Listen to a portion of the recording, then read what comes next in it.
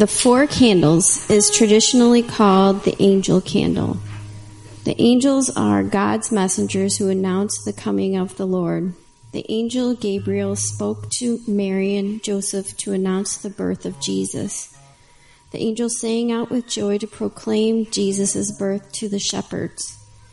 The angel Michael announced the coming of Christ again and the revelation to John.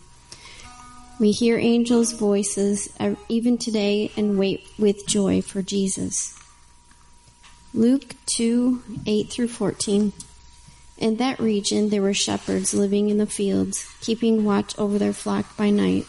Then an angel of the Lord stood before them, and the glory of the Lord shone round about them, and they were terrified. But the angel said to them, "Do not be afraid, for see, I am bringing you good news of great joy for all the people. To you is born this day in the city of David a Savior, who is the Messiah, the Lord. This will be a sign for you. You will find a child wrapped in bands of cloth and lying in a manger." And suddenly there was with the angels a multitude of the heavenly hosts, praising God and saying, "Glory to God in the highest heaven, and on earth peace among those who he favors." Gracious Lord, let your angels' voices call to us now that we may receive good news of great joy. May that joyful good news of Jesus and his coming to Bethlehem change our lives and give us hope for when he comes again in power. Amen.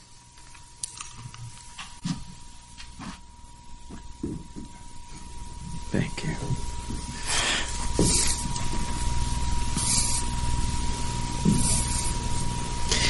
Well, like I said the last time, it's always a joy to be with you. I didn't expect it would be this soon. But I kind of had an inkling because my buddy Bruce, don't tell him I said this, at times he tends to bite off a little more than he can chew. And when I knew he was having knee surgery, the second knee replacement surgery, and the first one took its toll on him, and the second one is taking its toll on him. I was over to see him, it was yesterday, and spent some time with him that afternoon, and he's still using a walker, to get around in his house, so keep him in your prayers. It's tough sailing for him right now, and I'm sure he would appreciate it. He'd love to be here, and sends his greetings to you all. Last week, we had the shepherd's candle. We talked a lot about shepherds, and we talked about the angel announcement. So this week, the angel's candle, and I'm like, they have the same passage. Well, I thought we covered it all last week. Well, we didn't. We were selective in what we covered, so we're going to expand on some of that this week, but let's take a review. You didn't know there was going to be a test, did you, from last week? When the angel shows up, is that a big deal? Yeah, it's rare, right? Remember? It's not frequent. It doesn't happen all the time. And it was a terrifying experience when an angel showed up. Remember I said it's kind of like, meeting one of the all geared up heavenly special forces angel with wings and armor, and they are about getting it done. And they're always telling people what? First thing they say, don't be afraid. Because everybody was terrorized by seeing this kind of a heavenly figure that just kind of pushes them back. It's an ominous, intimidating creature. Warriors with wings, messengers of the Most High God. Well, last week we spent our time in Luke 2, 8-20. That's the third announcement of Jesus' birth. And that was an announcement to a whole group of country folk, shepherds, who lived out in the fields taking care of sheep.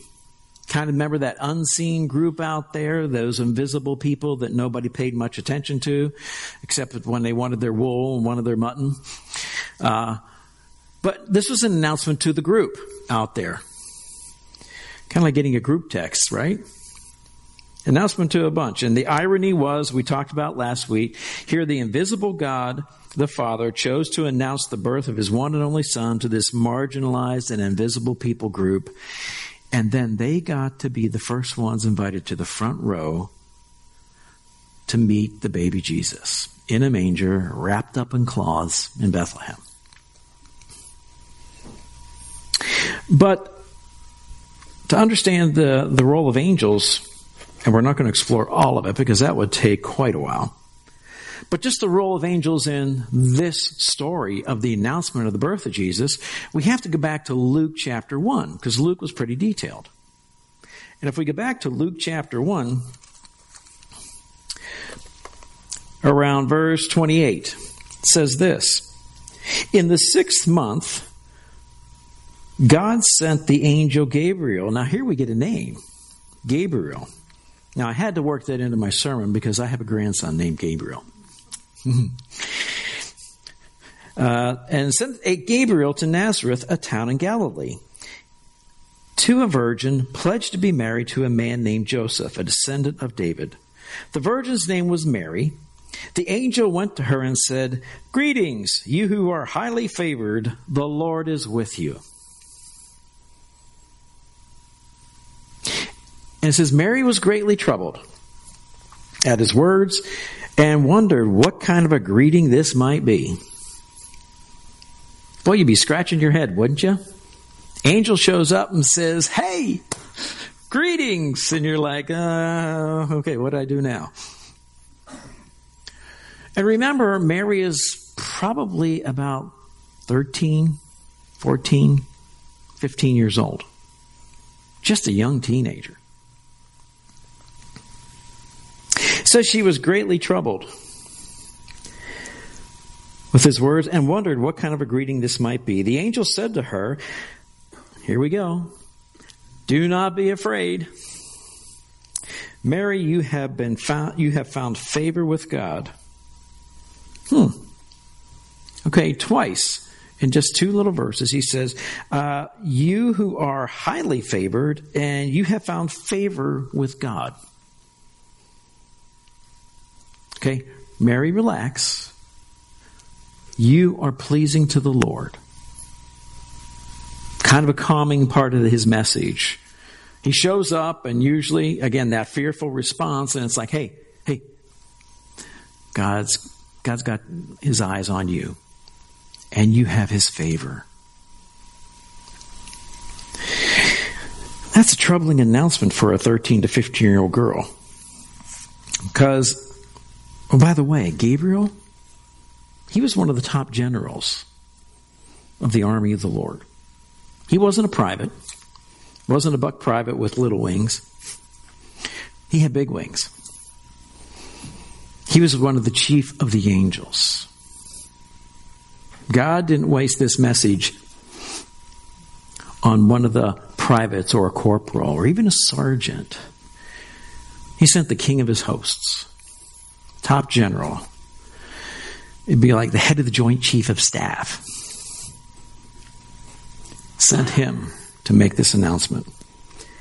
You are highly favored. This was a one-on-one encounter with the most powerful angel on the planet, in the world, in the universe. The mightiest of angels.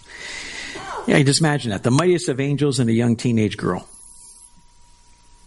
It's kind of like, that's wild. I mean, do you ever read the Bible and go like, man, that's wild. That's kind of crazy. That's kind of pretty bizarre. But as you read a little bit further, it says, you're highly favored. I don't think Mary felt highly favored right then. Because she was scared. He could see she was scared. So he goes, don't be afraid. She's scared. She didn't feel highly favored at all. Felt kind of overwhelmed in the presence of this mighty being that God had sent. Her response was she was greatly troubled. You think? Of course, you would be too. And wondered what kind of a greeting. Whoa. And then when he explains what his message is, he says this: you found favor with God, and you will be with child and give birth to a son, and you are to give him the name Jesus. He will be great and will be called the Son of the Most High. The Lord God will give him the throne of his father David, and he will reign over the house of Jacob forever. His kingdom will never end.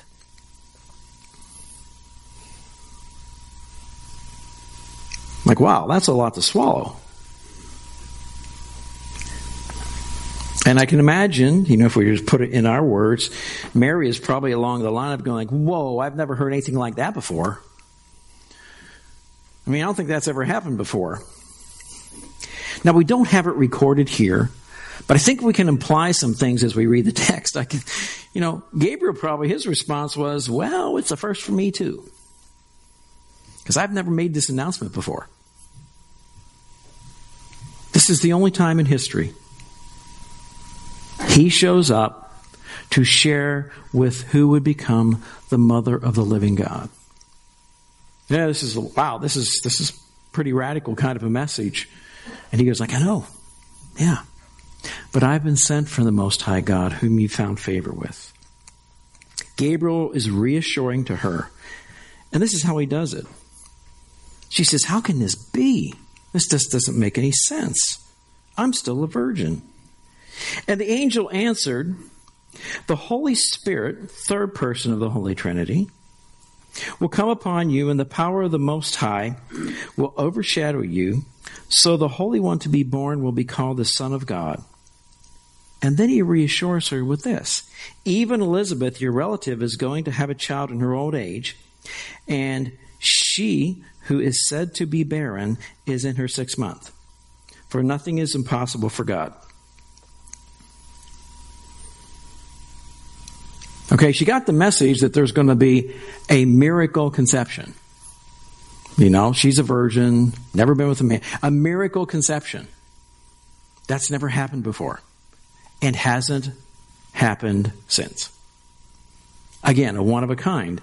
And kind of reeling from that kind of information from this angel who's just delivering the message. He didn't come up with the idea. He didn't come up with a plan. That was a plan that was put together by Father, Son, and Holy Spirit. They looked back in time and looked ahead to see us and devised a plan for the saving of us all. That was their plan. He is just delivering the message. And then what he shares with her is, oh, by the way, I think it was her cousin, Elizabeth, who's been barren all her life, never been able to have a kid, in her older age. By the way, she's 6 months pregnant. Okay, another shocker for Mary. You go like, what? Elizabeth? Her too? I think that was meant to reassure her. This is something that God is up to. This is a plan that you did not see coming. But God has seen it in the past, and looking forward, this has been a long time building to this moment. And if you were to go back and read all that's written in the Old Testament, there are so many images that build a momentum to this moment in time where the Savior of the world makes his grand entrance as a little infant. The whole Old Testament brings you along. You hear prophecy after prophecy announcing this is going to come someday. Isaiah 7:14 says there's going to be a virgin who's going to conceive. Every Jewish little boy and girl knew that. So Mary would have been like, I've kind of heard stories told about that. I just didn't think it would be me. And yet she's the one who found favor with God. God selected her. The angel's message, while detailed and disturbing, was something that Mary's response, I think, is so unique. She says, I am the Lord's servant. Okay, I'm in. Think about that. A 13 or 14-year-old teenage girl saying, okay, sign me up. I'm in. If this is what God wants and has planned, and I'm a part of that plan, okay. You ever run into things in your life that you didn't think were going to happen? You did not expect? That were a part of your plan, but ended up being a part of God's plan? You see, sometimes we don't see what's coming, but God does. And this is where we have to trust Him. And by the way, what the angel said earlier in the first part of his greetings to you who are highly favored, the Lord is with you. He's got your back. He will not say, okay, here's the assignment, go take care of it. It's like, no. I'm with you. We're going to walk through this together. Lean into me. Trust me.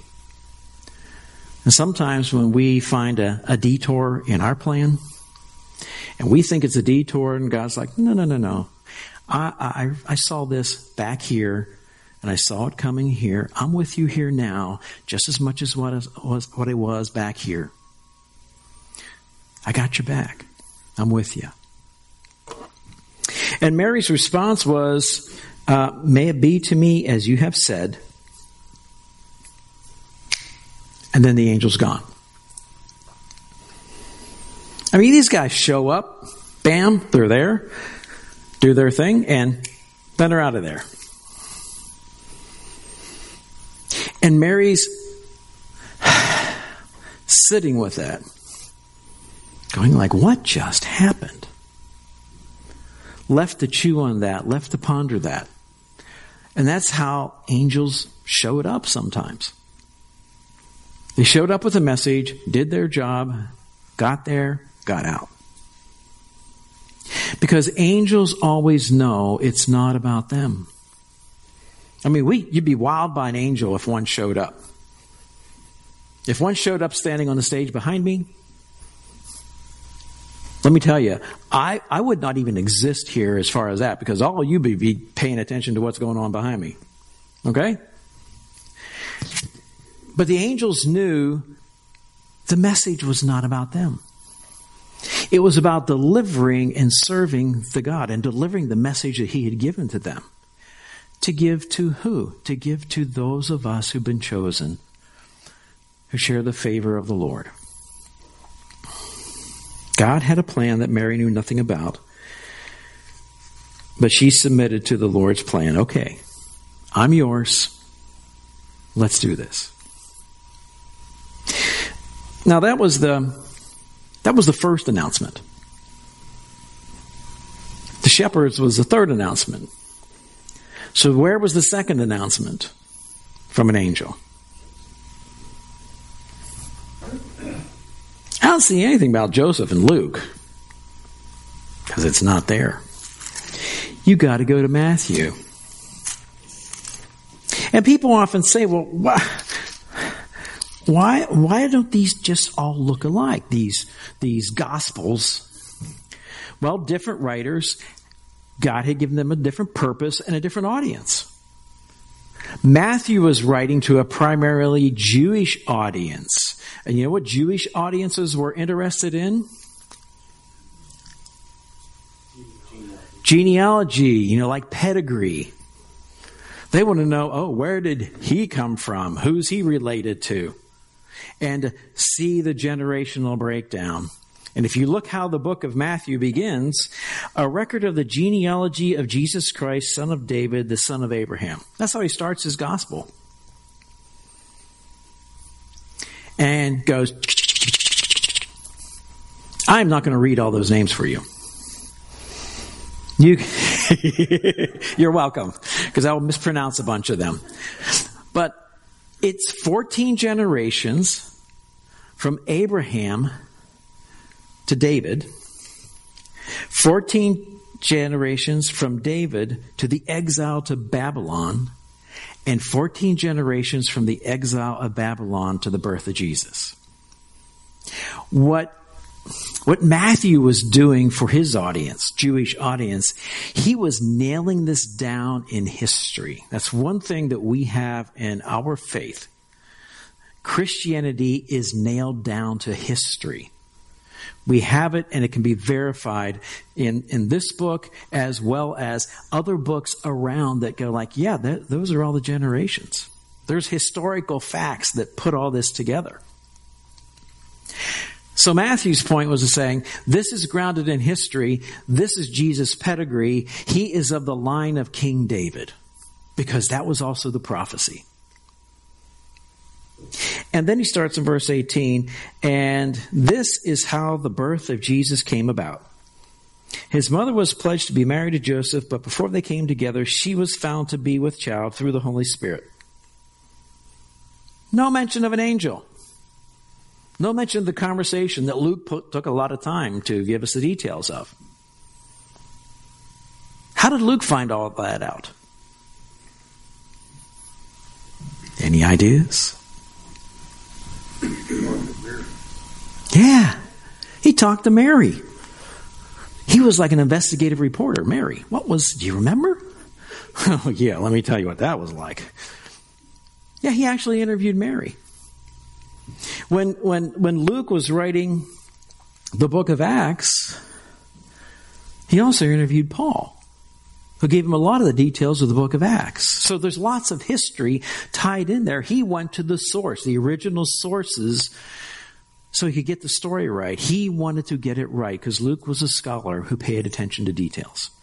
And he was writing to a Greek audience, primarily, that wanted to know all those details.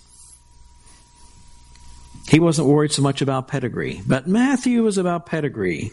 So here, he just simply says, she was found to be with child. Because Joseph, her husband, was a righteous man, he did not want to expose her to public disgrace. He had a mind to divorce her quietly. But after he had considered this, an angel of the Lord, there we go again.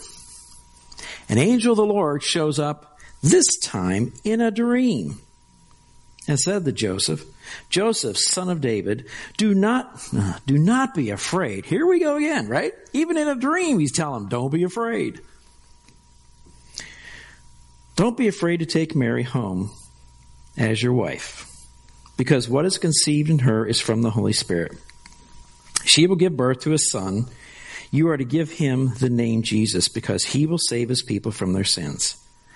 All this took place to fulfill what the Lord had said through the prophet. Here's the quotation from Isaiah. The virgin will be with child and will give birth to a son, and they will call him Emmanuel, which means what? God with us.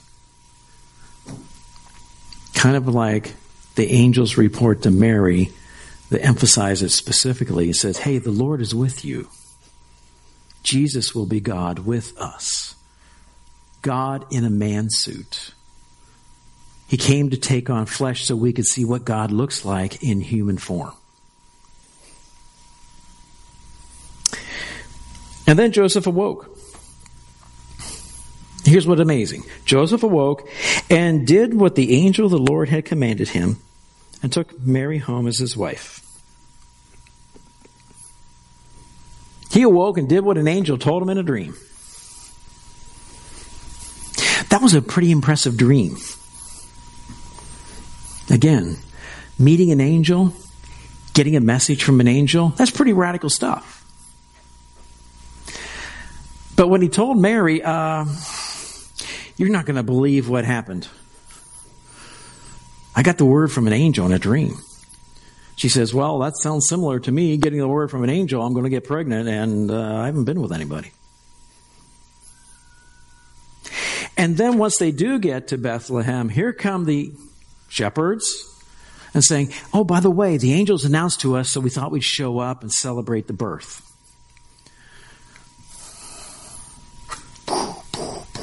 God puts all those pieces into place.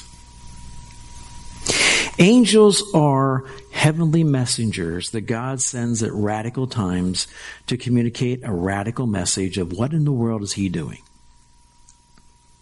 They're servants of the Most High God. And like Mary and like Joseph, we are called to be servants of the Most High God as well. Mary said, hey, let it be to me. I'm all in. Let it be to me that you say. I'm willing to step through this plan that God has. Joseph hears the word, says, okay, I'll obey. They obey the command of the angel. They were never the same after their encounters with angels. Think about that. Shepherds were never the same. They went back to the fields praising God and telling everybody about it, and people were going like, wow, what in the world happened to these guys? Mary obeyed, but she also tucked a lot of that in her heart. And so she's treasured up all of this. You know, kind of like sometimes when you treasure things and you think about them, you sit and you kind of go over and jot some notes to yourself, maybe write a little journal to remind yourself of what took place.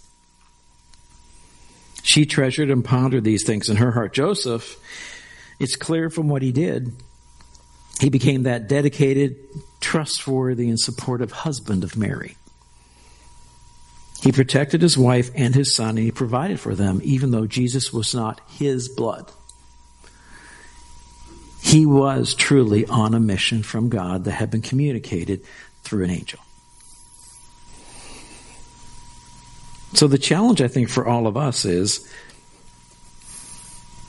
when we read these stories that are really quite unusual, they're talking about an event that is way out of the norm. But basically, it changed the course of history for the shepherds, for Mary, for Joseph, and for the rest of the world, including us. The question is, will you return to normal life and just, oh well?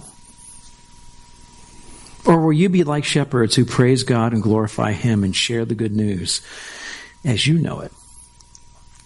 Will you ponder things in your heart like Mary and take some time to journal and write things down that the Lord's communicating to you through His Word? Or like a Joseph who obeyed the commands of the Lord and was strong and supportive to his wife, and the plan that God kind of dumped on him that he had no way of knowing until an angel showed up. I would dare say that most of you have not met an angel. I haven't. At least not one knowingly have I met an angel. The book of Hebrews, I believe it is, says some of us have met angels unawares. You never know. But angels, just because you haven't seen one, doesn't mean they don't exist. Just because you haven't heard from one doesn't mean they aren't still very active. Because later in the life of John, not John the Baptizer, who announced who Jesus was, but John the Apostle, who was the last apostle standing, who got exiled to a rock in the Mediterranean called Patmos, a little island. That's where he got exiled to for the rest of his life. All of his buddies were killed for their faith. He's the only one that survived and lived out his time on this island. And an angel shows up. And that's where we get the last book of our New Testament. The revelation of Jesus Christ, which God gave him to show his servants what must soon take place. He made it known by sending his angel to his servant John. It wasn't the angel's plan, but God sent the angel to communicate to John, okay, John, time to write. Let's go, buddy. You're on this island. This wasn't your plan. Part of that he hated, being exiled to an island in the middle of the Mediterranean. A rock, basically. It's kind of like you're exiled to Alcatraz type of thing. He says, okay, while you're here, time to write. Because you need to get a message out that I have of what's coming. He made it known while sending his angel to his servant John. Two servants ended up connecting, and we have the last of the book of Revelation that tells us what is yet to come. The part of the plan of God that we would not have known about except it had been for an angel and a cooperative servant who both served the Most High God. So when you see the candles, and you think of the angel candle, angels had a very significant role in the first advent. The coming. The first coming of Jesus. They will have a significant role in the second advent. The second coming of Jesus. The first one, he kind of came in obscurity, a baby in a manger.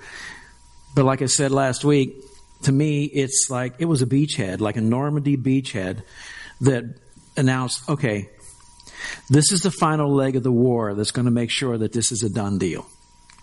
Jesus shows up for the saving of all mankind. When he comes the next time, it will not be in obscurity. It says he'll be riding a white horse. And he will become with his armies behind him to finally make all things well. And I think you would agree with me, we certainly do need that, don't we? And that's why John gets to the end and prays, even so come, Lord Jesus. When he caught a little vision of this, he's like, wow, I can't wait for that to happen.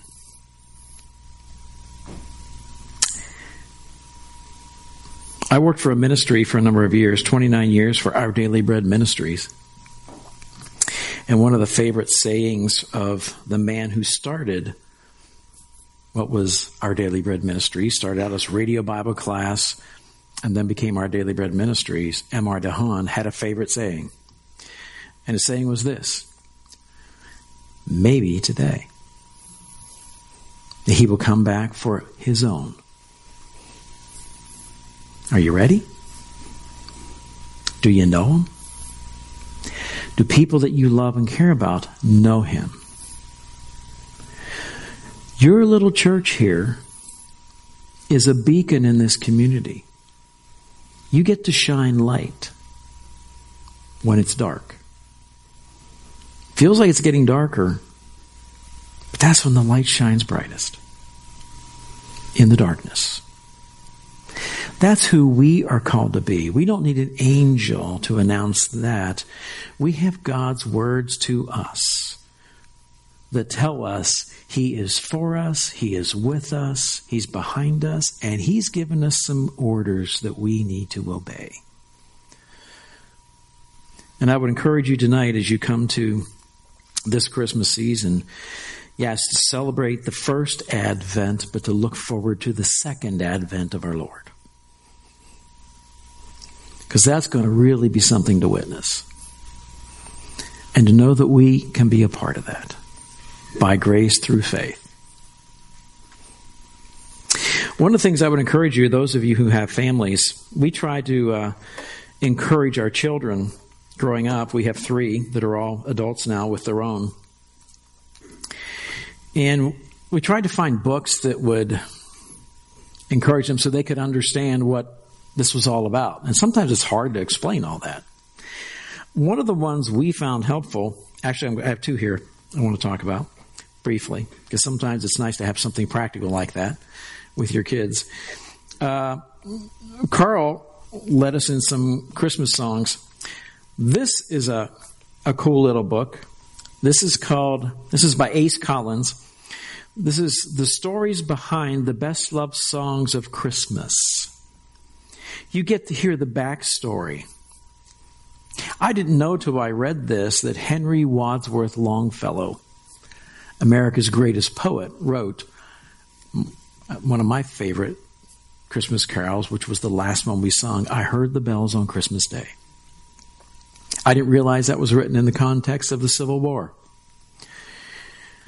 He was the guy, and I think you'll hear, let me just share one comment.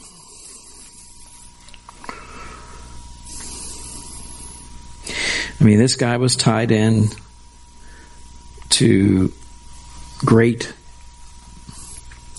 in our country. I mean, he was looked at as the nation's poet at that time. And I think you could hear this that he's written even in that song, I Heard the Bells. He says, believe me, every man has his secret sorrows, which the world knows not. And oftentimes we call a man cold when he's only sad.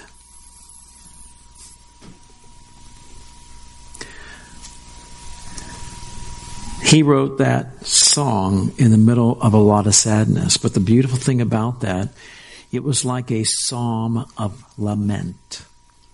Do you realize there are more psalms of lament in the Bible than there are psalms of praise?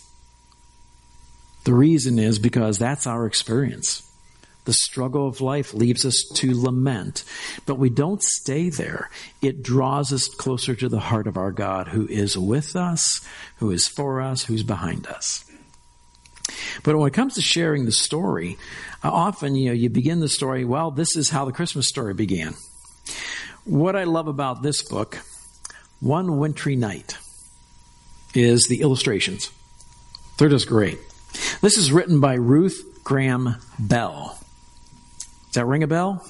Yeah, no pun intended. Well, yeah, it was intended. The wife of Billy Graham. She wrote this for her grandkids. And she goes through, see if I can do this and show some of the beautiful pictures in it, just briefly. But you can still find this on Amazon because I just checked before I came. Just some beautiful artwork in here. But it's a great story for kids because what it does, it takes them from the present. Little boy caught in a snowstorm gets to this woman's house and she shares with him, how did this story begin? She takes him clear back to the Garden of Eden and takes it clear through to the birth of baby Jesus. You're like, how does all that fit? Well, get the book. And you'll be able to read it to your kids. You got grandkids. This is an excellent source to be able to read because it puts all the pieces together for them. And it has a very creative way and beautiful pictures that draw them through that story. But One Wintry Night by Ruth Graham Bell is an excellent resource for this time of year to help you begin to share this great story with the next generations. The other thing is, I'm a movie guy. I attend Ada Bible Church, and for the last 18 to 20 years, I've been doing a men's movie night every first Thursday during the school year. So October through May, the first Thursday of every month, I show a movie for guys. Nobody knows what it's going to be except me. Because I don't want anybody to go, oh, I've seen that one, I'm not coming. I want them to show up because we watch a film together and then we kind of take it apart. We kind of have a discussion about what did you see? What did you learn? How does it push you to grow? How does it challenge you? How did the men in the world change, and men in the movie change, and how did they handle the adversity going on? One of the best films around Christmas time that is a tradition in our home that we watch every year, it's called The Nativity. If you haven't seen it, I would encourage you to look for it. It is a great portrayal of exactly what Mary and Joseph went through. And it really just brings it to life. You can read it flat on a page, but it helps you visualize to get a better idea of what they went through, of the scorn and ridicule they both experienced because of her pregnancy before they were married, and all the struggles they had getting down to Bethlehem, and all the challenges, and Herod trying to kill the baby. Everything. It covers all that. But it does it in a way that just helps you begin to visualize in the ancient Middle East what that was all about. It is very helpful to be able to visualize, and then it stimulates discussion with your children. So there are times when there are good films out there that will do that. Last year, a film came out called I Heard the Bells. It is the whole backstory of Henry Wadsworth Longfellow and how he wrote that beautiful Christmas carol that we sung a little earlier. Extremely well done. I'd highly recommend it. That's actually the one I showed this past first Thursday. So there are some good sources out there that will really be helpful to you to be able to share that story to glorify God and recenter things back on who is the season all about. And I would encourage you to take advantage of those. And I hope you have a very Merry Christmas and a Happy New Year. Let me pray for you. Father God, we are grateful, so very grateful, that you are a generous God, that your Son stepped out of glory and laid aside his glory to come to earth, to become a man, humbled himself, and became obedient to death, even death on a cross, so that we could be saved by grace through faith. And I pray, God, that you would continue to encourage us to reflect your light. We are not the light, but you would encourage each of us and give us the courage and the strength and the grace to reflect your light in the world around us. And there's no better time to do that than this Christmas. Pray that you would bless each individual and each home, whatever the story is, Lord, to know that you are engaged and you are involved, and we can always lean and depend on you.